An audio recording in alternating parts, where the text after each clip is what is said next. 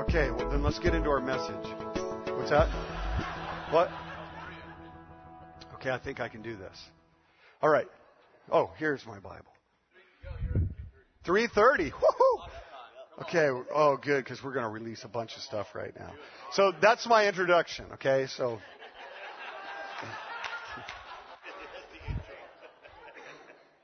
Shabbat. Kevin, what happened in the emergency room? What's that? What happened in the emergency room? When you guys went to the emergency room? Oh, we saw, I don't know, 5-6 people get healed. Endometriosis. The woman who was healed of the endometriosis, she had her 16-year-old daughter with her. They end up getting saved. They're on the ground laughing. I walk over there, and this lady looks up at me after laughing for, 10 minutes on the sidewalk? Like, they're curled up together laughing, or on the bench, or whatever it was. She looks up at me, and she asks, how much longer is this going to last? To which I responded and said, hopefully the rest of your life. Yeah.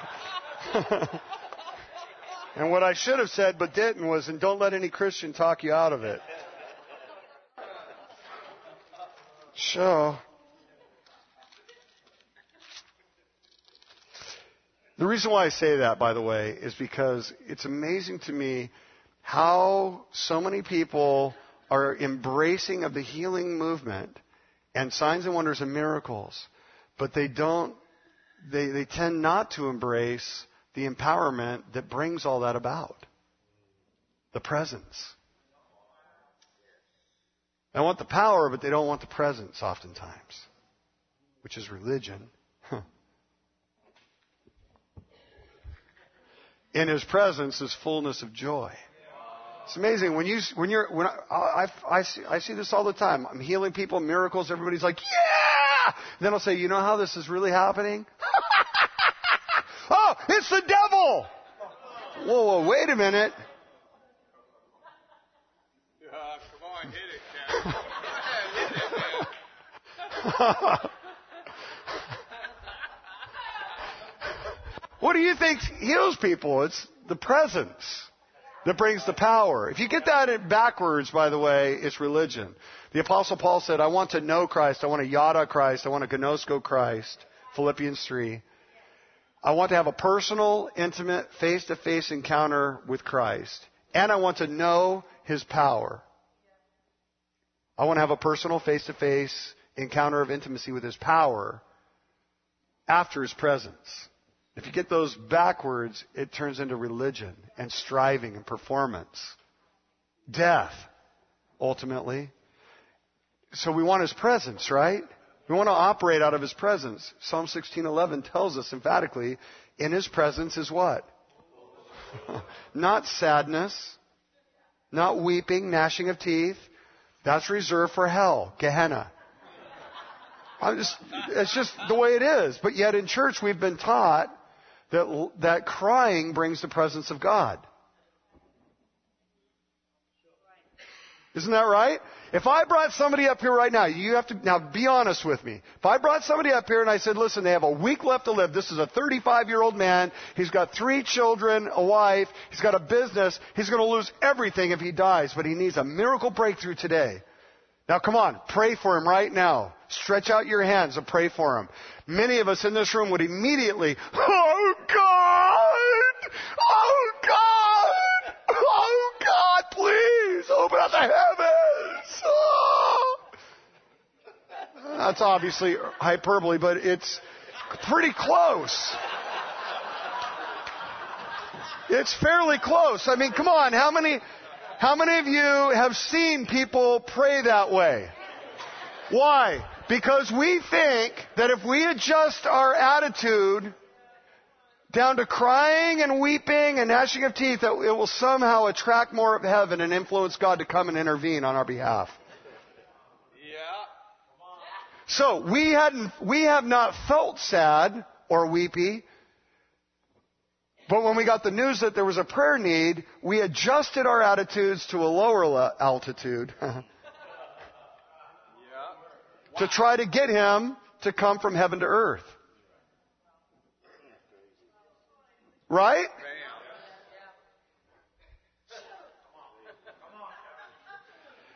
A lot of people say, well, I don't feel happy. We know that.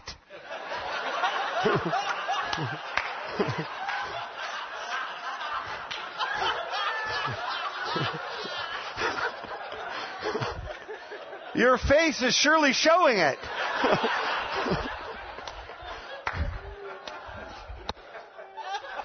I would just feel like a hypocrite if I just started laughing when I prayed over someone if I didn't feel happy.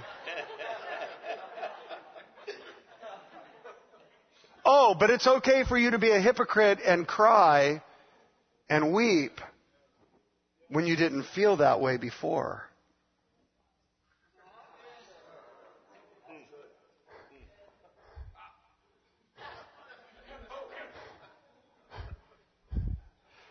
We've just been taught that weeping is acceptable in the presence of God, but laughing is irreverent, sacrilegious.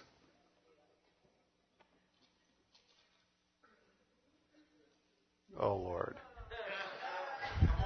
I mean, come on, think about this. Do you know how much joy is mentioned in the Scriptures? Okay, just real quick. Okay, I'll get to this message in just a second. This is my second introduction right here. Turn. This is probably better than my other message anyway. Psalm 126. Wait, Psalm 2. Psalm 2. Second Psalm.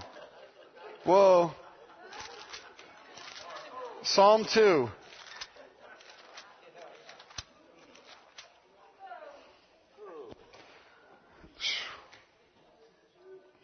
Just to speed this up a little, the context of Psalm 2 is that the kings of the earth are trying to plot, strategize to thwart the plans of God on the earth. What's God's remedy? What's His answer?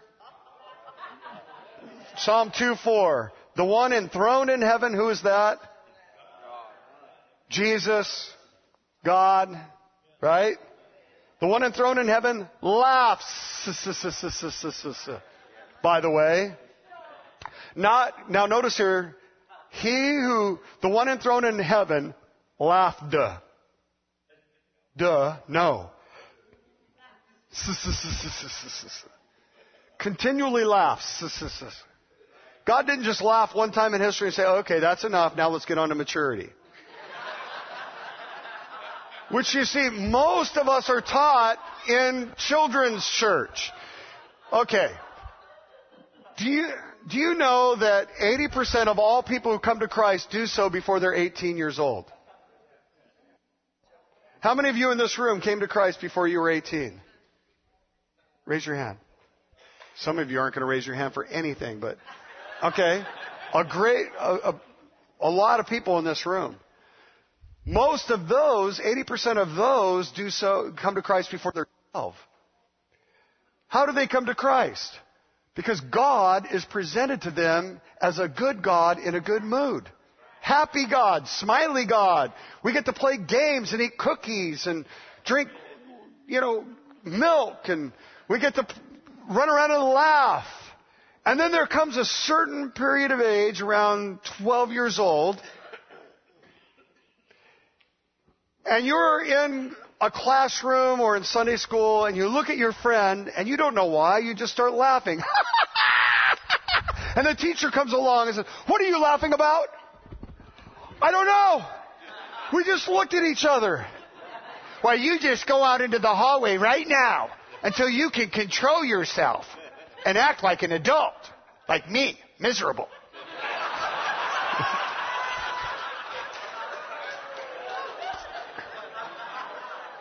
"And if you ever want to go to big church, you'll wipe that smile off your face, young man." Do you know the statistics tell us that most people backslide in their life between the ages of 13 and 16? Why? I believe it's because the church won't let the kids laugh anymore. Oh, man. And so now they're going everywhere else where they're promised happiness, laughter, enjoyment, when joy, laughter should be in the house of God. It's time for the church to learn how to laugh again. But the problem is we've been taught a theology which really is rooted in Gnostic Platoism that says this material world is evil, we're evil, everything in the world's evil. God's going to destroy this earth, burn us all up because he really doesn't love the world anymore. He changed John 3:16 without telling us.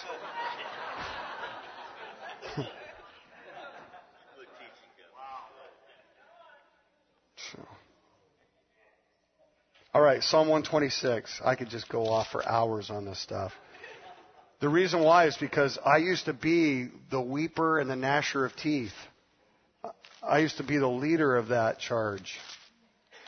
God doesn't make us happy because that's based on a happenstance. That's fleeting. It comes and goes. I have joy. Which was really more interpreted like peace. I have joy. But for most Christians, they don't tolerate any emotion whatsoever. Except for anger. Have you noticed that? Anger's okay. Wow. Psalm 126, when the Lord brought back the captives to Zion, we were like men who dreamed. Our mouths were filled with laughter. This is not only descriptive of those coming out of captivity, out of Babylon, back into the presence of God, worshiping at the temple in Jerusalem. This is a prophetic promise of what it would be like for us to come into Christ. Turn over to Luke chapter 6. Now this is going to give you a New Testament text that will help you to understand that laughing is actually legal in the church. Verse 20 of chapter 6, looking at his disciples, he said, hugely happy are you who are poor. Now, I know some of your translations say blessed, right? Blessed, blessed, blessed, blessed. No. Absolutely wrong. It's false. If Jesus wanted to say blessed, he would have used the Greek word eulogeo, where we get the English word eulogy. When we go to a funeral and we're speaking well of somebody, we bless them with our words and we say a eulogy. That's to bless somebody, eulogeo. If Jesus wanted to say bless them, he could have used the word eulogeo. It was certainly accessible to him in this culture. It was a Greek word. He was speaking Greek. He didn't say eulogeo. He said makarizo, which comes from two Greek words, mac, like where we get the word Big Mac. It's true. Mac, huge. Now I know that's an oxymoron because Big Macs really aren't that big, but it's a great marketing ploy. Big Mac, they're really dinky.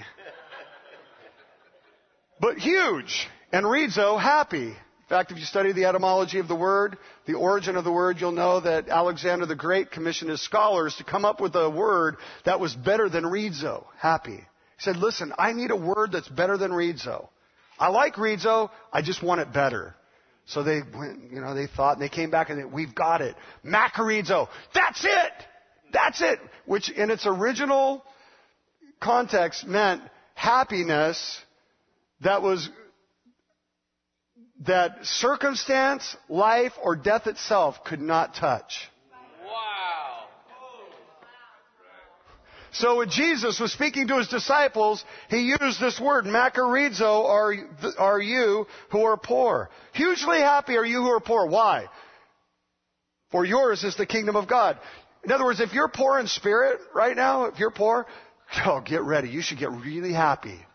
Because when the kingdom comes, you're going to get it. Now, when did the kingdom come? This is not a trick question. Matthew chapter 4. Jesus said, repent, for the kingdom of heaven is at hand among you. It's here right now. Are you all agreed on that? That's what the Bible says. So hugely happy are you who are poor now, before the kingdom comes, For yours is the kingdom of God. Hugely happy, makarizo, are you who hunger now. Why should you get happy if you're hungry? Because you're going to get filled up. You will be satisfied when the kingdom comes. Are you with me here? Hugely happy are you who weep now. Why? When the kingdom comes, you will laugh.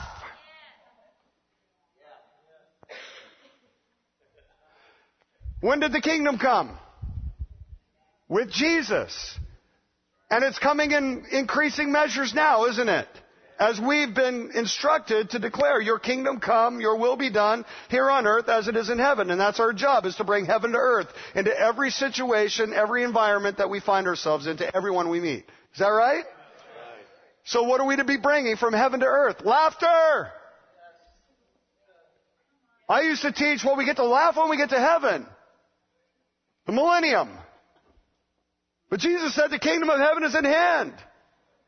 Now is the time for laughter.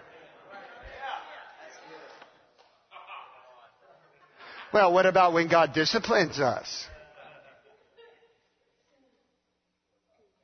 Hey, I hope you don't discipline your children when you're in a bad mood.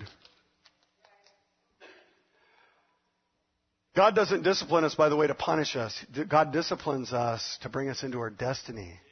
He's happy.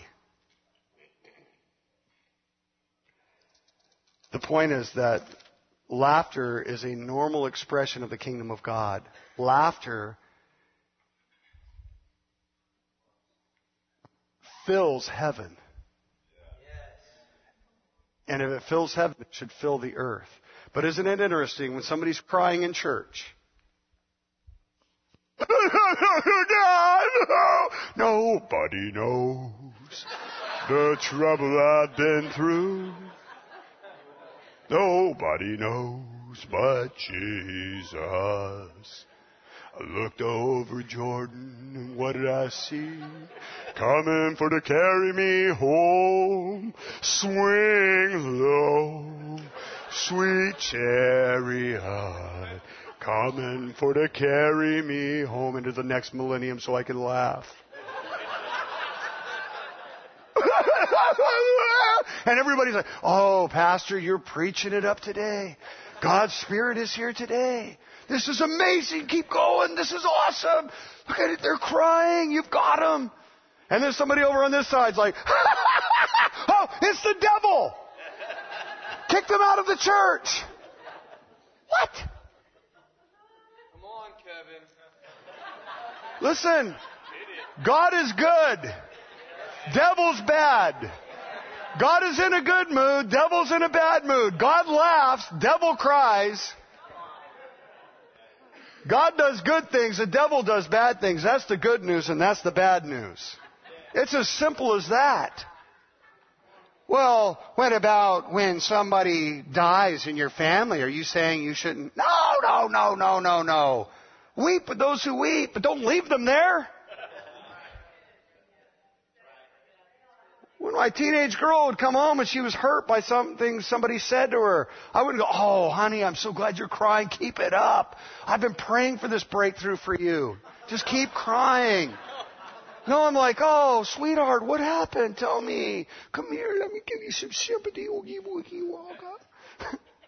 Come on. Tell your daddy. I want to hear. Oh, I feel horrible.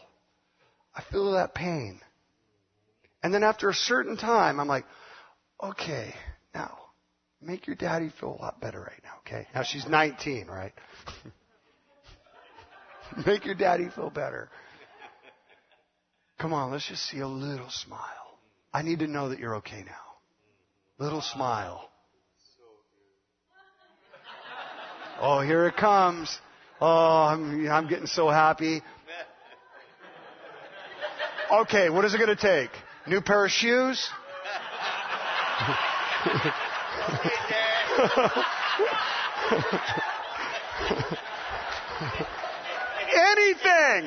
Anything to make you happy, anything to see your smile, anything to hear your laugh.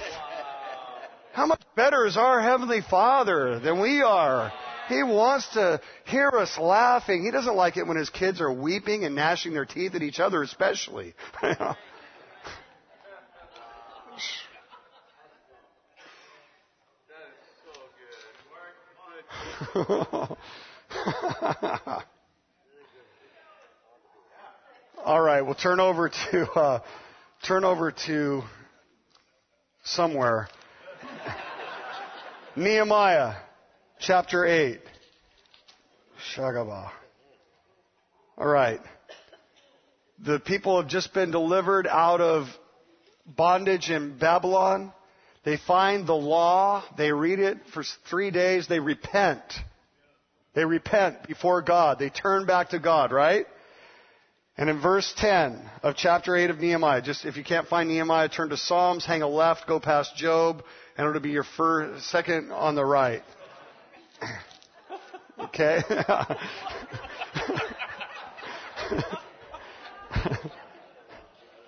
All right.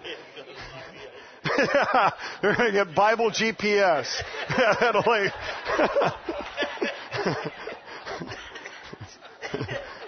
I actually have that. It's just I can't read it. I need to be healed. Yeah. All right. Okay. Verse 10 of chapter 8 of Nehemiah. Nehemiah said, "Go and enjoy choice food." What? Go and enjoy. Wait, I thought they were repenting. I thought they were in church here. They are. So he said, "Go and enjoy choice food at In-N-Out Burger." And sweet tea. That's what my version says.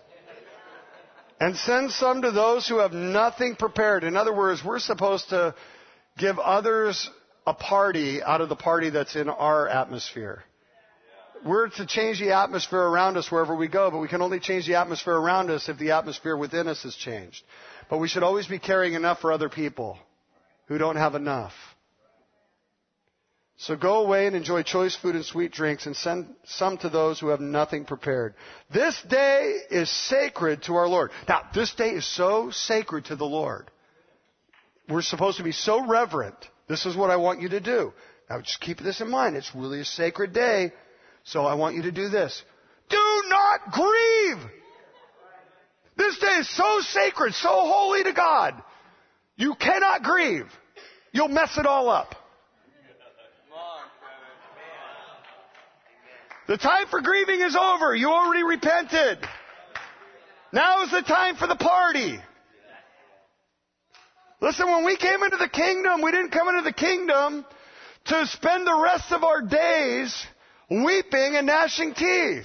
We've been delivered from that fate. Our destiny is to be joy-filled and laughter. Is to be expressed through our lives. I mean, that's the goal of salvation. It's the good news of depression. It's the good news of great joy, which is for all the people. The good news is what? We get to be happy. Macarizo. Hugely happy. Thank you, brother. I'm just going to stand right over here now. So he says, this day is sacred to our Lord. It's so sacred, so holy. This is what I want you to do. Do not grieve. Why? Why should you not grieve? Because the joy of the Lord is our strength. Now, actually, that word can also be translated as empowerment. It doesn't mean that we have more strength to lift more weights at the gym. It means the power to live the Christian life, to accomplish the mission for which God's given us to accomplish. By the way, we're told in Luke 9 that Jesus was filled with joy through the Holy Spirit. The disciples, the apostles actually, in Acts 13, they were continually full of joy and the Holy Spirit. If they needed joy in the Holy Spirit to fulfill their mission, supernatural, impossible mission, how much more do we need joy, the empowerment of joy in our lives to fulfill the supernatural destiny that God's given to each one of us? To heal the sick, to raise the dead. How are we going to do that?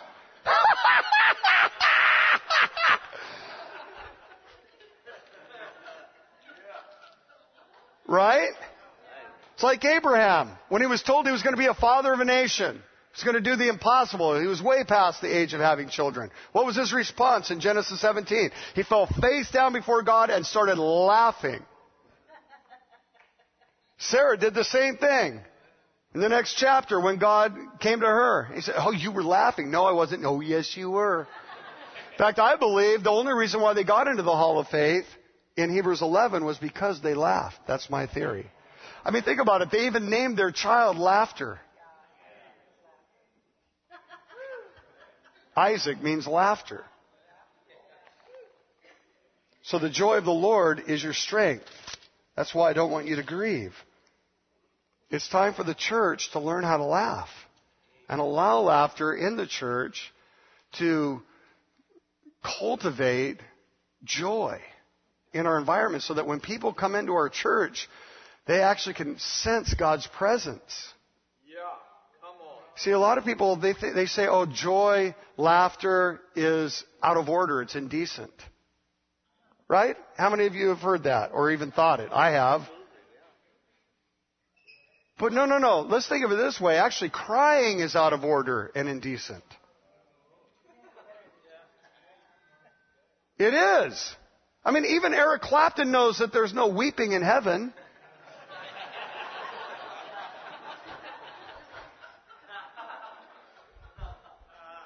And the church should only have what's in heaven in the church, don't you think?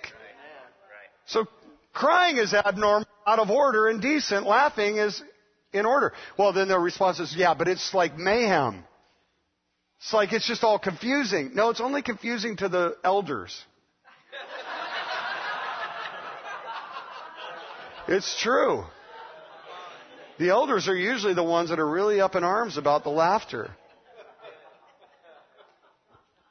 The new believers, the visitors, they're like, thank God! Finally! I can laugh without having to smoke a joint.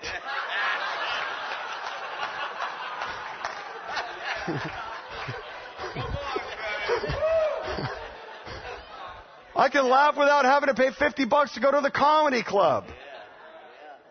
And this laughter seems real and authentic. You see, people in the world, they are not taken aback by the laughter in the church. It's usually the believers. But when Paul wrote everything should be done in decency and in order in 1 Corinthians 14, he was not speaking about customer service for the Christians that were in the meetings. The context there is that he's giving instruction to the Christians about how to treat the unbelievers when they come into their midst. And he's saying, listen, don't just speak in tongues only. Because you're going to do this for the whole time, and the unbelievers aren't going to even know what you're talking about unless you interpret what you're saying in tongues. So use good customer service tactics. Prophesy so that they can hear the heart of the Father and get saved. I can tell you this, when the church begins to laugh, the world will flock to the church. And the young ones who have backslidden after they've been duped, saying that they can laugh, and then we tell them they can't really, and they're going to have to be miserable the rest of their lives until Jesus comes back. Then you'll get to laugh. They'll start coming back to the church. That's good. Because they're out there trying to find substitutes that will fulfill that early desire in their hearts to know God and who He truly is and how He truly exists. And they'll come right back into the kingdom. So, do not grieve, for the joy of the Lord is your strength. The Levites calmed all the people, saying, be still. Be still. This is why? Why should you be still? For this is a sacred day. Do not grieve! No more grieving!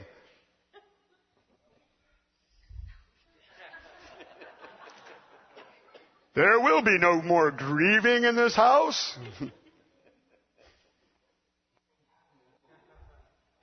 Do not grieve. This is the second time they have to tell them. They don't believe it. Then all the people went away to eat and drink, to send portions of food, and to celebrate with great joy. Because they now understood the words that had been made known to them.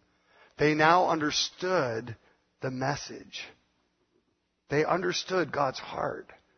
That He didn't want them to continue to grieve for the rest of their lives because they'd lose hope. They would lose strength, empowerment to carry out the supernatural destiny that God had prepared for them. They needed to be propelled through the joy of the Lord. They understood it now, that God had created them to live in His presence, which is fullness of joy. You know, David was only concerned with two things after he had sinned and repented. He said, oh God, please, I can live without anything else, but I can't live without these two things. Do not take your Holy Spirit from me. I cannot live without your Holy Spirit's presence. Cannot live without the presence of God. And restore to me the joy of your salvation. Not my salvation, which is often quoted, your salvation. I can't live without the joy, God. I can live without love. I can live without peace. I can live without abundance, but I can't live without joy. I can't live without your presence. It's the good news of great joy. It's not the good news of great love. I mean, the angel could have said a whole lot of different descriptive words to describe the good news. But the good news is of one end, and that's great joy. You see, a lot of people, they think that the good news is to get people saved. No. That's just the bridge that leads to the end, the good news of great joy. The cross is the means to the end. The good news, which is demonstrated in signs and wonders and miracles, healings, prophetic insights to call out the golden people, so that it becomes a sign and a wonder to make them say, oh, that must lead to Jesus. It does. Oh, I wonder if that's God. It is. Okay, I want Him. And they over to joy. See, we want to do it like this. The cross is somehow bent. You get saved and then you come right back to where you started. Don't pass go. Don't collect $200 until you get rescued one day and go to heaven. Until then, you're in jail. And there's no get out of jail card for you. Wow, Kevin, come on. This is so ingrained in the church. And it really comes... You're going to really hate me for this one, I'm sure. It comes out of the mystic movement, the monastic movement, which was really rooted in Gnosticism, in this place that says we're so evil. We're sinners saved by grace. You are not sinners saved by grace. You are saints saved by grace. Paul didn't write to the Colossians, to those at Colossae, the sinners at Colossae, I write this. To the sinners at Philippi, to the sinners at Thessalonica, I write this. No. To the saints at Thessalonica, to the saints at Colossae, to the saints at Ephesus. We're not sinners saved by grace, we're saints saved by grace. But sinners saved by grace comes out of this Gnostic thing that man is inherently evil. Even though we're saved, we're still evil, so therefore we can't be trusted with anything.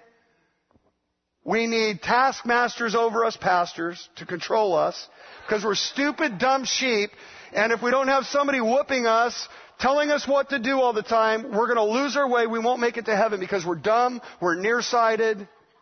Come on, right? You've heard all these analogies. It's ridiculous.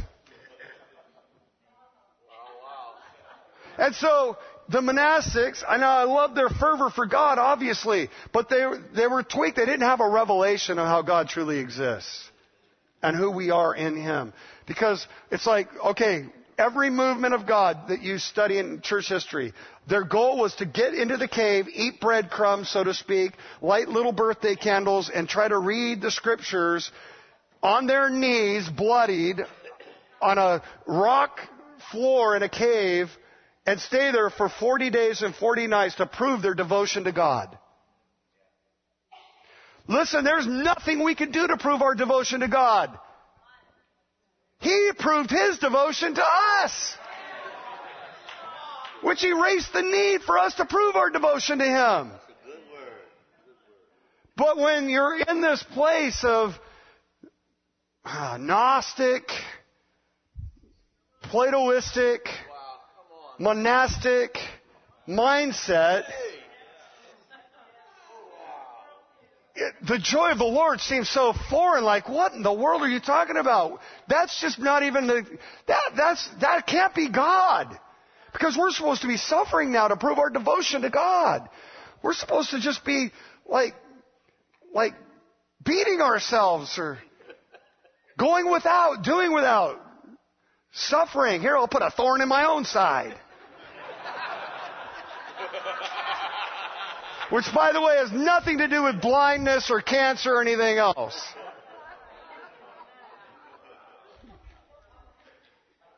It's persecution. It's not an illness. Whoa. I was in India, and we were invited to this huge organization, 30,000 people at this conference, leaders conference. And so we were supposed to do all the healing there. In fact, Chris Gore was with me on this particular trip. We get there, and they hadn't seen a miracle. This is a Pentecostal organization that was started in the early 1900s. Hadn't seen a miracle in 75 years or so. So we get there, and we're all of a sudden healing the team. Remember that, Chris? And we were just there, and the worship leader of the whole thing, he'd gotten in a car accident. His thumb was almost torn off, or finger or something, and that got healed. His diabetes got healed. Abraham Valson's, I shouldn't probably mention his name, but anyway, I just did.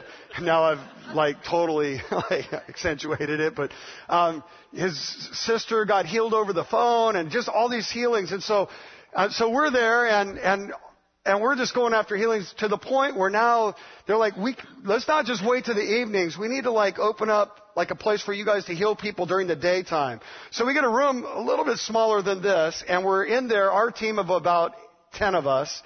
And we just have an interpreter with each one of us. And I mean, people are just getting healed. People are calling from 6 to 8 hours away, asking if we're going to be healing the next day because they want to drive their relatives. And by the third day, we have people going out the door waiting for us to lay hands on them to heal them. And so on the third day, I think it was, or maybe the fourth day, we have a team from the United States, and they're part of some healing rooms of some kind. Do you remember this? And they came and they were like, hey, well, we'd like to help. And they had a group of about 12 of them or something like that. And so I said, oh, yeah, thank you so much. We could use all the help we can get because we can't take care of all these people. And so we get in a circle and we do our pre-service healing prayer, which is basically,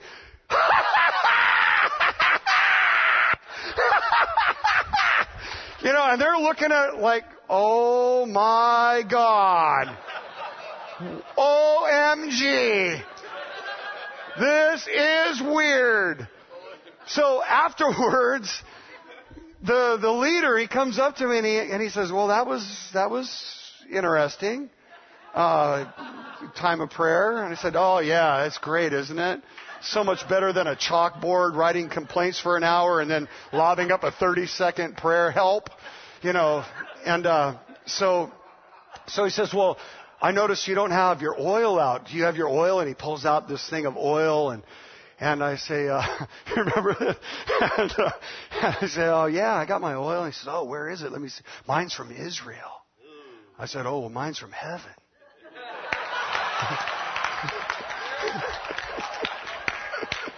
And he goes, really? I go, yeah. He goes, where is it? I go, it's right in here. It's the Holy Spirit. I'm anointed with the Holy Spirit and with power. He goes, oh, you need to have your oil. I said, I have it. He says, oh, well, we always use the oil. I said, oh, well, go for it. That's awesome. If that's working for you, go for it. I have no problem with oil. Just don't be smearing that stuff all over me. Okay?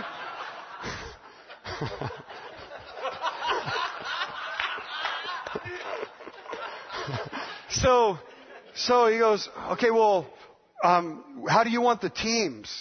Do you want our team to go over here and your team will go over there? And I said, no. There are too many people to be healed. Each one of you, we have interpreters lined up. Each one of you is going to take an interpreter and you'll just go into each section. And he goes, whoa, no.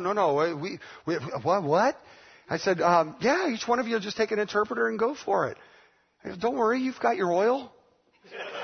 He goes, oh, well, yeah. He goes, well, we always work in teams. I said, well, we don't have there's too many people to work in teams. You have a team. It's you and your interpreter. That's what I said. So he goes, whoa, all right. And so we start, blind eye open.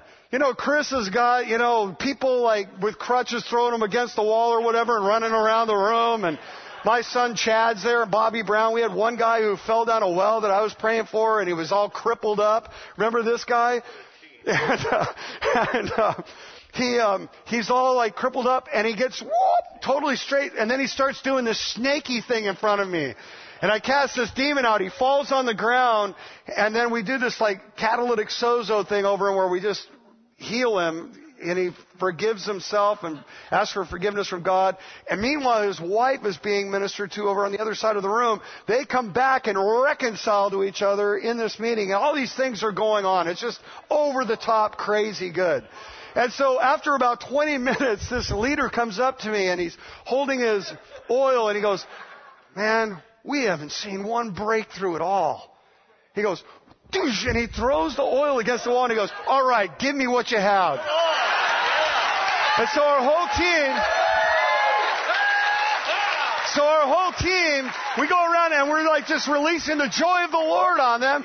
And they go back and all of a sudden, blind eye open! Crippled, healed! Miracle after miracle. And he came up to me afterwards and he just spoke to me and he said, Kevin, thank you so much for just not even judging me or anything else, but I've learned so much today, and I want you to know we will never do healing rooms again from this day forward. Whoa. It's the joy of the Lord that's our strength. Our empowerment comes from the joy of the Lord. Okay, so I'm going to end in 14 minutes with my message. Whoa. Which is going to lead back to this introduction.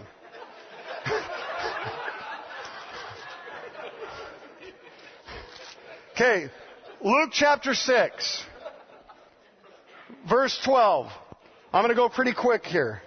One of those days, Jesus went out to a mountainside to pray and spent the night praying to God. When morning came, he called his disciples to him and chose 12 of them, whom he also designated apostles.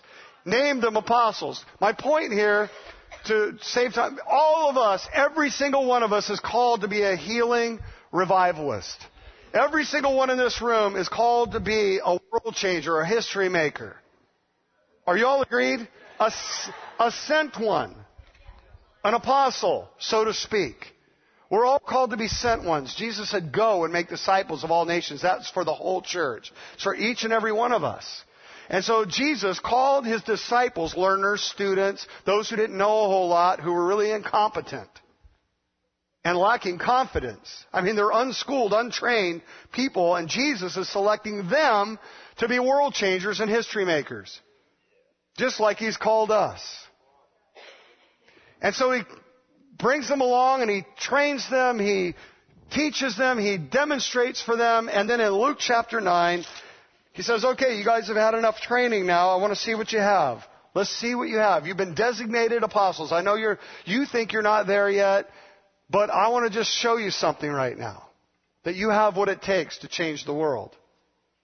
And so in verse 1 of chapter 9 of Luke, when Jesus had called the 12 together, he gave them power and authority, to drive out some of the demons. All demons, and to cure diseases. Now, it's really important that you remember this. All demons, and to cure diseases. And he sent them to preach the kingdom of God and to heal the sick. Right? So you know the rest of the story. They go out. They're amazing. They release the kingdom of God.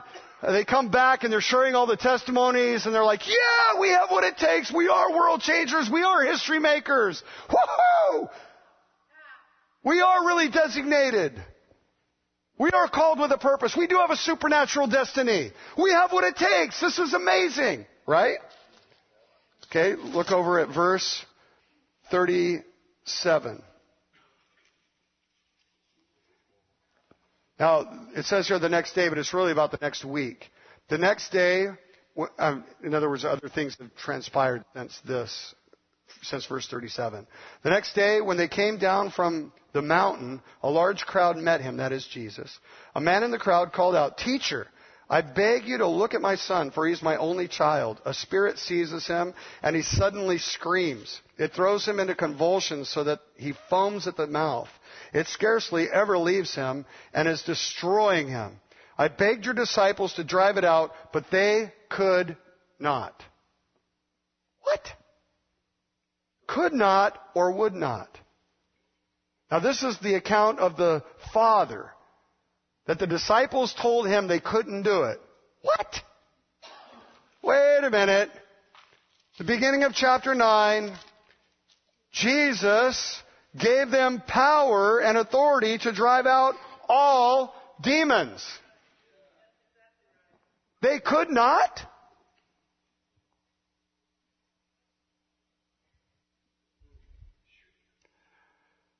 My theory is this. Now, it's obviously we're not told what's going on, but I believe they gave up. They prayed once and it didn't happen. Maybe even twice.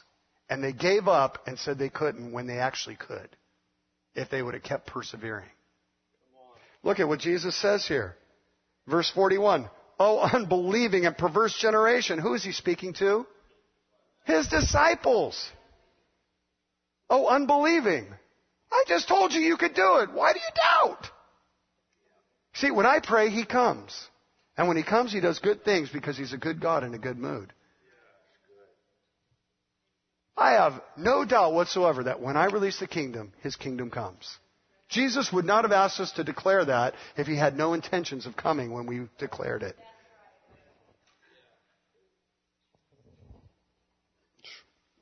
"Oh, unbelieving and perverse generation, how long shall I stay with you and put up with you?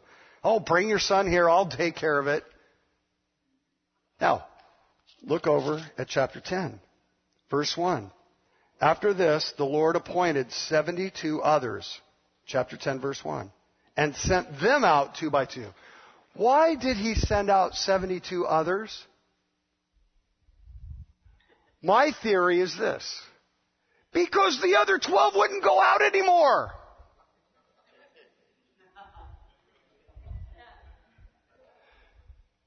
The reason why I come to that conclusion is that if you read the rest of the Gospel of Luke, there is not one other instance in the whole rest of the Gospel, maybe a year and a half, 2 years, in 2 years maybe, there's not one other instance of any of the disciples stepping across the chicken line again to heal somebody or to cast a demon out of someone. In fact, what we find is Peter actually denying Jesus 3 times for fear of the Jews. He is so afraid that he denies Jesus once right to his face. "I don't know the man." What? You're a history maker. "I know, but back in Luke chapter 9, I couldn't do it. I really don't have what it takes. I know all those other people got healed, but I couldn't do this one. You picked the wrong guy. I don't know the man." Oftentimes the enemy will piggyback on our disappointments until it progresses to disillusionment, which leads to a derailment of our destiny. I mean, think about it. The apostles were hiding in the upper room for fear of the Jews. They wouldn't even go outside to eat.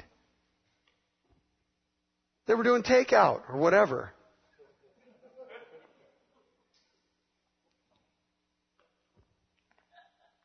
I'll never forget, when I was first a Christian, I used to go around healing everybody. anything that walked, that was limping. When I was first a Christian in 1975, I thought the Old Testament was written in the 1960s because it was old, and that the New Testament was written in the 70s, and I thought it had just come out, and I was like, wow, this is amazing. They just came out with this. This is awesome. And so I started reading the Bible, and I started reading about the life of Jesus and the apostles, and they were healing the sick everywhere they went, so I just thought that was normal. I just thought, okay, I was so ignorant, I just did it. Yeah. Well, news of my healing people all around town got to this one pastor, and he called me one day and asked if my fiance, now wife, Teresa, could come over and pray for this woman who was dying of cancer. And I said, my first thought was, well, why wouldn't you? You're a pastor. You're a leader. I've just been a Christian for a year. And so I went over and, we prayed for the woman, gave it our best shot. And an hour after we got home, the pastor called us to inform us that the woman had just died. And I thought I killed her. I did. I thought I killed her because I didn't have enough faith. I thought I killed her because I wasn't gifted enough. I thought I killed her because I was arrogant and prideful, and I should have gotten somebody who was more gifted and more anointed. So for 23 years, I was derailed from my supernatural destiny and would never pray for anybody who was sick. Even as a pastor, I was even on the National Evangelistic Board of the Vineyard and would not pray for anyone for healing. As a pastor of a church, people would come up to me and ask for prayer, and I said, oh no, you don't want me to pray for you. Get Joaquin. Get Joe, Bob, whatever. Get anybody but me, because if I pray for you, you could die. And I was really serious. I was really trying to help them. You do not want me to pray for you. Because I kill people. I don't heal people, I kill people. One day the Lord said to me, do you really think you have that much power, Kevin? No. Well, why don't you just lay hands on people and let me figure it out? And that eventually happened. I had an amazing breakthrough. But for 23 years, I was derailed from my destiny. Wow. Because of a disappointment, a failure that led to disillusionment, which derailed me from my true supernatural destiny. So do you want to know how to get out of that place and stay out of that place? Well, let's follow the life of Peter here just for another 2 minutes. Turn to Acts chapter 2. This is the key to stepping into our true supernatural destiny and living in that place, even when we have disappointment. Shabbat. Verse 1, when the day of Pentecost came, they were all together in one place. Suddenly a sound like the blowing of a violent wind came from heaven and filled the whole house where they were sitting. They saw what seemed to be tongues of fire that separated and came to rest on each of them. By the way, I believe that tongue of fire is passion. All of them were filled with the Holy Spirit and began to speak in other tongues as the Spirit enabled them. So what was the key evidence that they were filled with the Holy Spirit? No. First of all, the key manifestation that we're told of in Scripture to prove that we have the Spirit of God inside of us is love. If we don't have love, all the rest of it doesn't even matter. That is the ultimate manifestation that we truly have the Spirit of God inside of us. 1 Corinthians 13. Right? What's the second? Who said that? Yeah, come on, Margie. Look over at verse 13. Some, however, made fun of them and said, oh, they've had too much wine. Now, they don't even mention anything about speaking in their own languages. All they know is that it's 9 o'clock in the morning and these guys are like, oh. They could tell that they were drunk. How did they know they were drunk? Because they drank alcohol. And I used to drink a lot of alcohol. And I can tell if somebody's drunk from 50 yards away. Look at that guy. He's hammered. He's singing and he can't even carry a tune. That guy's dancing, and he has no rhythmic bone in his body. Look at that lady. She's talking to everybody, and they don't even want to listen. She could care less.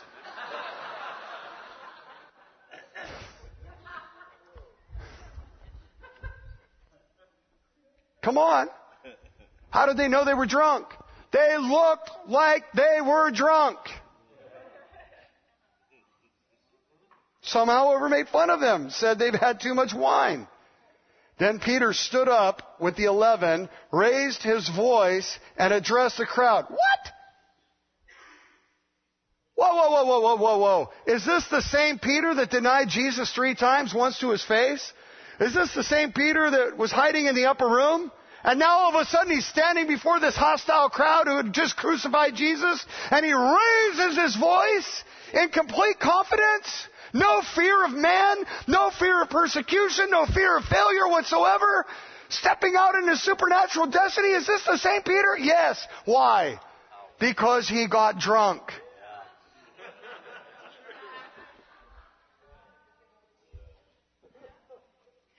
Drinking leads us into our destiny.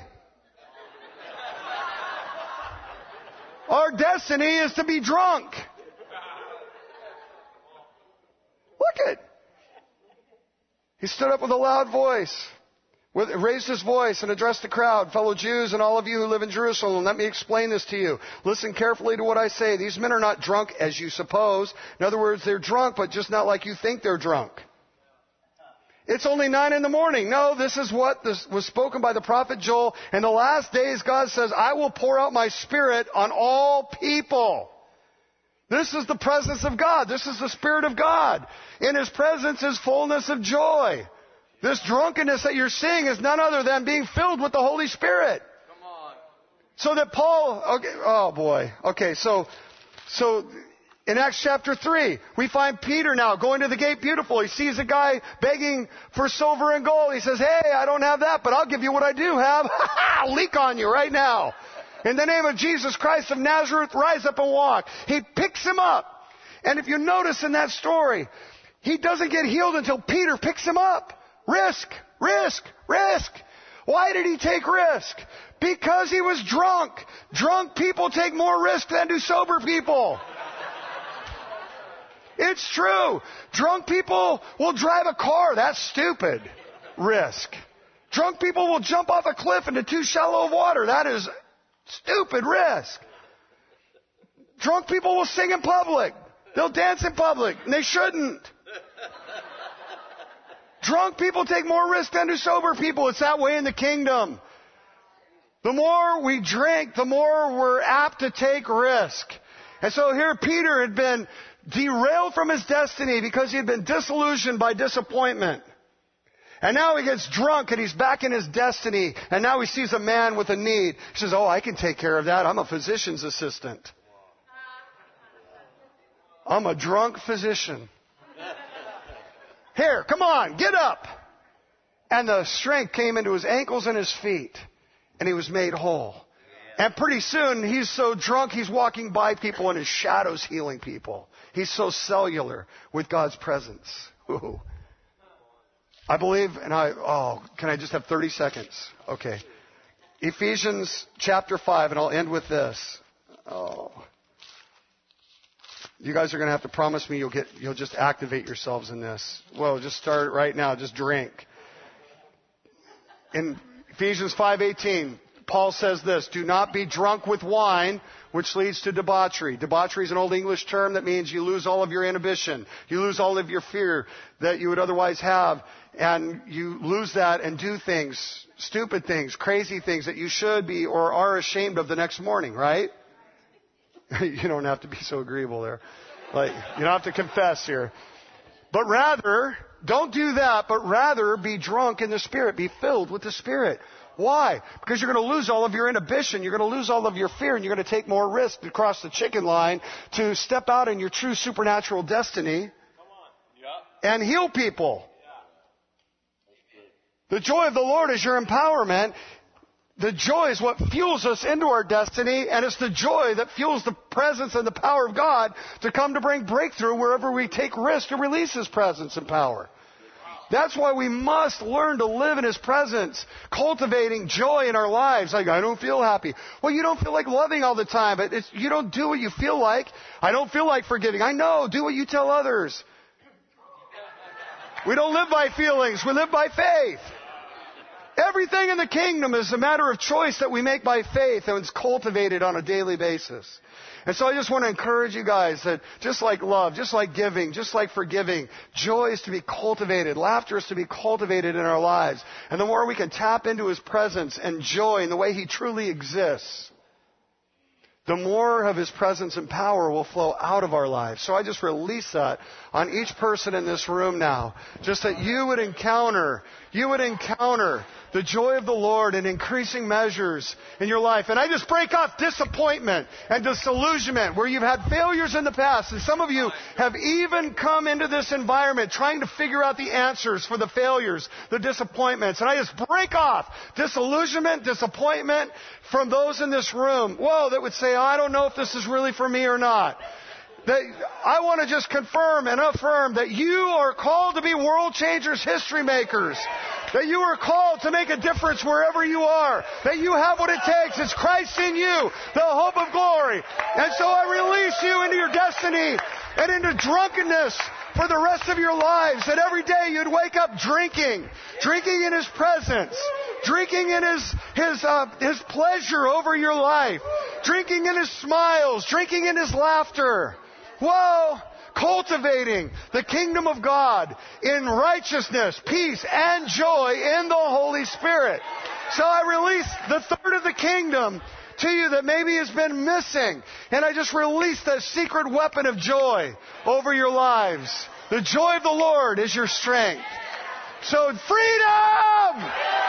Freedom! Freedom! All right. What I want you to do, just right now, I want you to just try to smile for a second. Sometimes you just have to start with a smile. Then I want you to try to laugh. Just go ahead. Maybe it's been a while for some. Just go ahead. Just try it on. All right. Okay. Whoa, some of you are feeling like, oh, I don't know, this feels like kind of manufactured. So is forgiveness at first. Forgiveness is manufactured. I don't feel like forgiving you. Die, sucker! Right? But then you're like, oh, okay, I forgive you. I forgive you. I forgive you. Oh, I forgive you in advance. You know, it's because the more mature we get, we know that we don't live by feelings, we live by faith. We're accessing what's rightfully ours in the kingdom of God. And for too long, we've had this paradigm, mental paradigm that says we can't access joy. It's got to actually come upon us. It's got to be like, what do we call it? Laughter, holy laughter. What do you mean holy laughter? It's all laughter. It's all from God. It's not holy and unholy laughter. It's laughter. You don't have to wait till the Holy Spirit comes on you. You will laugh right now.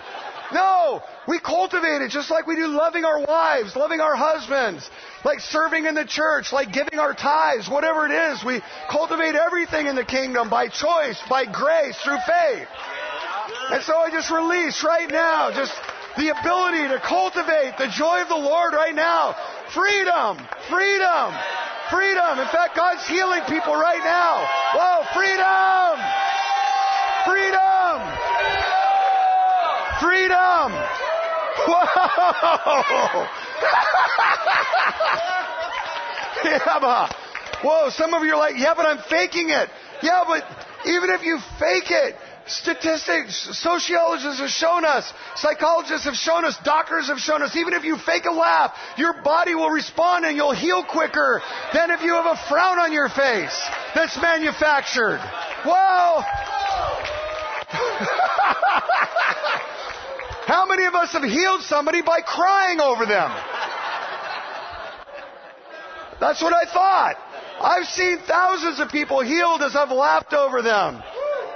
And it's so much more fun. It's so much more, it's easier. It's His presence. It's not a technique or a formula. And so we just release now, once again, the presence of God.